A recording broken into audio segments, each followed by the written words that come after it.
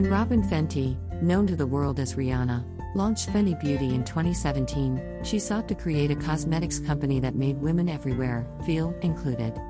A perhaps unintended consequence, the beauty line has helped her enter one of the world's most exclusive ranks, Billionaire.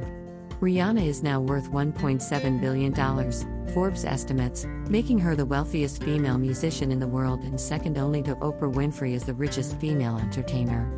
But it's not her music that's made her so wealthy.